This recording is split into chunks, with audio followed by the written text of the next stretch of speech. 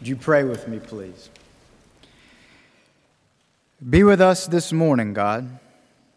Quiet our hearts. May our spirits be still, that we might hear from you. Amen. He'd become untouchable by pity. So J.R.R. Tolkien describes Frodo Baggins after Frodo has spent time wearing the Ring of Mordor. On account of the remarkable power that the ring gives to him, Tolkien tells us, Frodo becomes, quote, untouchable by pity. Now, having said that, hear now these words from the Old Testament prophet Zephaniah. O Jerusalem, you defiling, oppressive city, your officials are roaring lions, and your judges are evening wolves. So Zephaniah proclaims in, of all places, Jerusalem. Talk about a surefire way to make friends and influence people.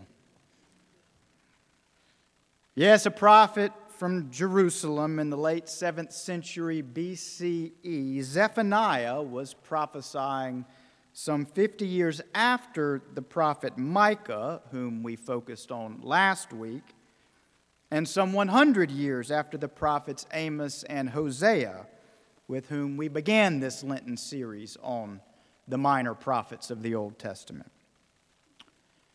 And Zephaniah's chief preoccupation as a prophet, like those prophets before him, was with the corruptive tendencies of human sin and with the various disruptions of shalom that such human sin gives rise to. That said, though, for Zephaniah, this preoccupation was principally aimed at the corruption of Israel's leaders. For these Israelite leaders, he believed, were particularly corrupt. And so it is that he says, O Jerusalem, the capital city, O Jerusalem, you defiling, oppressive city, your officials are roaring lions, and your judges are evening wolves. Well, with that sharp rebuke in mind, let's fast forward some 700 years from the time of Zephaniah to the time of Jesus, where in Luke chapter 23, Jesus has just been brought to trial before the Roman governor Pontius Pilate. And here, after asking Jesus a few questions, Pilate acknowledges that he sees no reason to convict Jesus. I find no basis for an accusation against this man, he says. And significantly, were there not a mob of people demanding a verdict different than this? And even more significantly, were that mob not being led by and stoked by the most powerful men in all of Judea, well, then that verdict would have no doubt been the final verdict. But alas, there was a mob of people demanding a different verdict. And that mob was being led and stoked by the most powerful men in all of Judea. And so that being the case, watch now what Pontius Pilate, the one whose signet ring has granted him the power of life and death, watch now what Pontius Pilate chooses to do. Seeing the injustice and the falsehood of the proceeding, Pilate wants to let Jesus go. Pilate wants to do the right thing, but then seeing what an uprising this would cause, seeing what negative political ripples this would create, seeing what an overall inconvenience this would be for him, Pilate instead decides to punt. And thus he sends Jesus to the Judean king, Herod. Well, this is in fact precisely what people like Herod and all of the Judean leaders had wanted to avoid. Oh, sure, they all wanted Jesus eliminated, for Jesus' teachings and actions were far too subversive for their own liking and comfortability. But they wanted to outsource this problem to the Romans so as to distance themselves from the backlash that Jesus' execution would no doubt incite. Instead, though, Pilate had sent the responsibility back to them, back to Herod. And so Herod now, like Pilate before him, asked Jesus some questions himself. And like with Pilate, nothing that Jesus has been charged with before Herod, and nothing that Jesus says in response to these charges can verily convict him of any form of criminality. And so Herod, like Pilate, also seeing the injustice of all of this, also seeing the falsehood of it all, but also feeling the pressure of defending his kingdom and of appeasing the many who have been agitated by Jesus' actions and teachings, Herod now, with his own signet ring on his finger, he outsources the job now too, which is to say Herod sends Jesus back to Pilate. And so, in sum, a dirty deed needs to be done, but neither man wants to do it himself. And both feel the stab of regret, both see the injustice of what's taking place, but neither can resist the threat to their own power, neither can resist the pull towards self-preservation. And so, as Luke 23:12 so hauntingly says, and I quote, "That same day Herod and Pilate became friends with each other. Before this they had been enemies." End quote. In other words, a roaring lion and an evening wolf came together that day so as to make a meal out of the innocent Jesus. Leading us back now to Zephaniah. One of the things most incisive about Zephaniah's short work of prophecy, it's only 3 chapters, is how expertly he pulls a rhetorical bait and switch. Which is to say, Zephaniah spends the first 2/3 of his time rebuking the corruption of the foreign peoples surrounding Judea. The Moabites, the Ammonites, the Ethiopians, the folks from Gaza and Ashdod and Ekron, all of these people and their leaders in particular are the first to receive rebuke from Zephaniah. And taking the bait, the leaders of Judah were no doubt pleased with and roused by these opening words from Zephaniah. Yes, the Judean leaders had no doubt cheered. Those leaders are evil. Those leaders are corrupt. Those leaders do use their power in violent and unjust ways. But then no sooner has Zephaniah laid bare the corruption of these foreign leaders, then suddenly he pulls the proverbial switch. And he begins to do the same to Judah's leaders, but only worse. We too, he thunders. For remember, Zephaniah is a court prophet, also someone trusted with power and privilege. We too, he thunders, are as bad as they are. In fact, he says, we are worse, for we're supposed to know better. But instead, he goes on, our kings rig the system to fatten their bellies, and our judges render verdicts to appease our leaders, and our priests exploit the poor for their offerings, and our prophets speak syrupy words that our rulers want to hear, and the rest of us look the other way, lest our own pockets or bellies or comfort be threatened. There is no justice. There is no fairness. Oh, Jerusalem, he says, you defiling, oppressive city.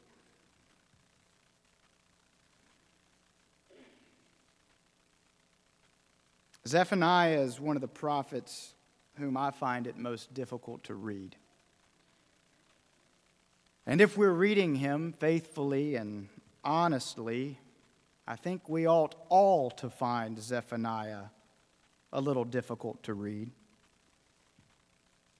And I say that because, being as relatively comfortable and privileged as we here all are, we too know ourselves to be among those with a certain amount of power.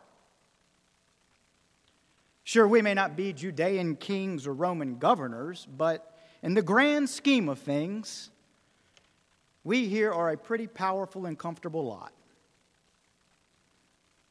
And so while some prophets leave it while some prophets leave it at a rebuke of the way others misuse their power, and of how others have been corrupted by their privilege, Zephaniah oh so inconveniently reminds people like us that we too are given to misusing and or to being corrupted by the power and the privilege that we have been given.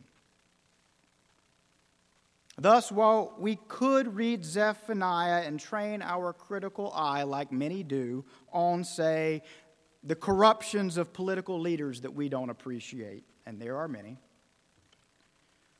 or on the gross extravagances of certain socialites and cultural influencers, and man, are they gross in some cases, or on the failures of the justice system as it pertains to the people or the groups whom we are most disposed to defending, or to the theological abuses that we see coming from different corners of the church or from various powerful pulpits.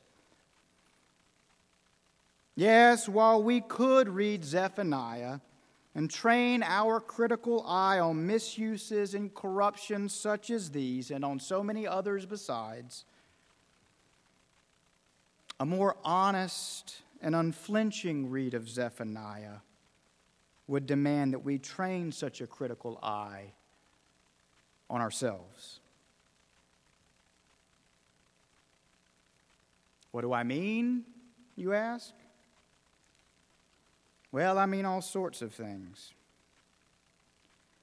I mean, we should think about the way that doing things like, say, advocating for the homeless, something that in theory we all know is right and just. We should think about how something like this inevitably brings with it a population of people who can make us, and particularly can make local leaders, uncomfortable. And of how we too often, therefore, simply idealize the idea of helping the homeless, while we distance and insulate ourselves from any meaningful action.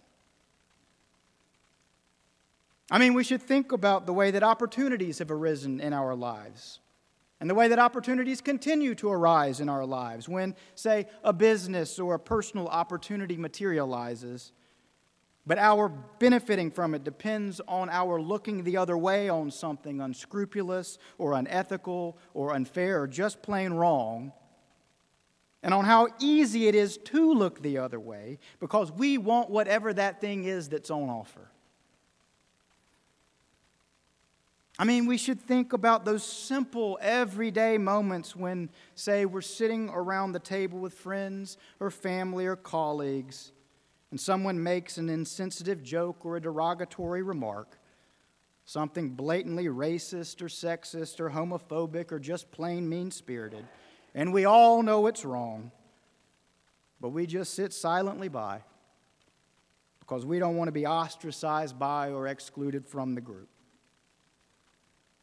Yes, I mean all of these things and so many others besides, but most specifically, I simply mean that before we begin rebuking the Moabites and the Ammonites of our own day, which is to say before we begin rebuking all of those people out there who fail to look out for and to treat and to judge and to respond to others fairly, I mean we should first take stock of whether we don't have some internal house cleaning of our own that needs some attention and some repentance.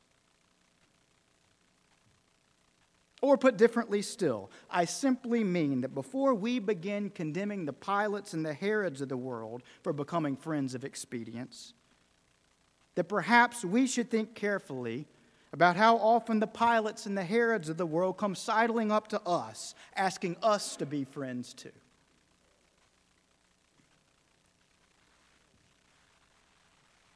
Yes, make no mistake, dear family, there are plenty of times when people like us find ourselves party to or aware of something wrong or unjust or unfair happening around us, and when everything within us cries out to do something about it, to speak up, to say something, but then the cost-benefit analysis begins in our own minds and in our own hearts. And or we're quietly reminded of what we might lose by doing or saying the right thing, and then rather than speak up or take action, we instead sit quietly by. Or worse, we become actively complicit in allowing such distortions of shalom to continue apace. Oh, it happens, dear family. We all know it. It happens every single day.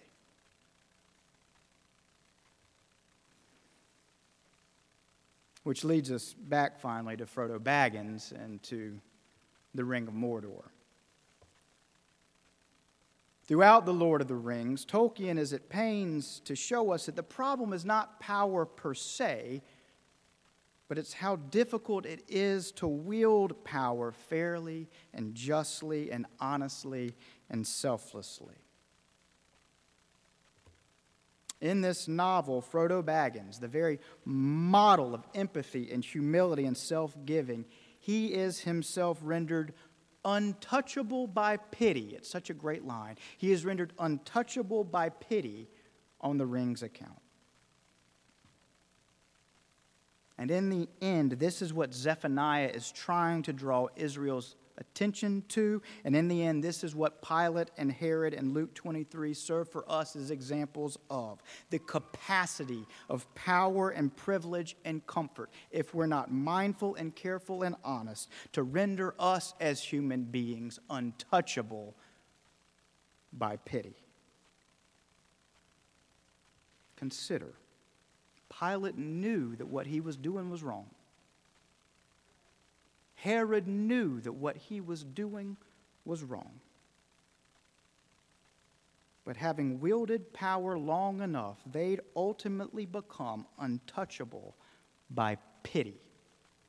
And that, to the point of this sermon, is what power and privilege can and does do to us all. For if it can happen to Frodo Baggins, Tolkien is telling us, it can and does happen to us all, just as Zephaniah is telling us that if it can happen to them out there, whoever they happen to be, then we best well recognize that it can and that it does happen to us too.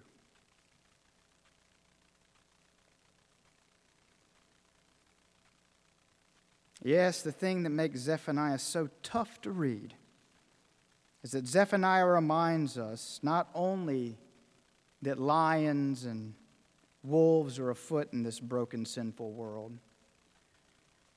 but reminds us that we too, if not mindful and on guard, can very well become such lions and wolves ourselves.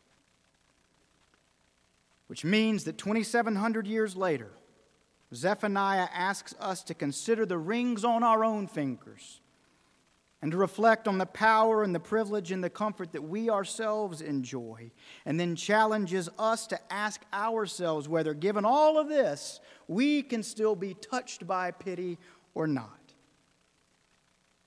which is a powerful and incisive question. For there is an enormous amount of corruption and injustice, an enormous amount of unfairness and exploitation happening not just out there, but happening right here at home, happening right here inside. And proper pity, which is to say a heart rightly aimed at shalom, would take action to put a stop to such things. And so the question is, will we be touched by such things and respond in a meaningful way? Or will we make friends with the lions and the wolves of the world so as to protect our own privilege and comfort? Either way, Zephaniah reminds us, come the day of the Lord, we will all have to give an account of our actions. We will all have to give an account of how touched or how untouched by pity we have actually been. So what, dear family, come that day, will our account be? And all God's people said,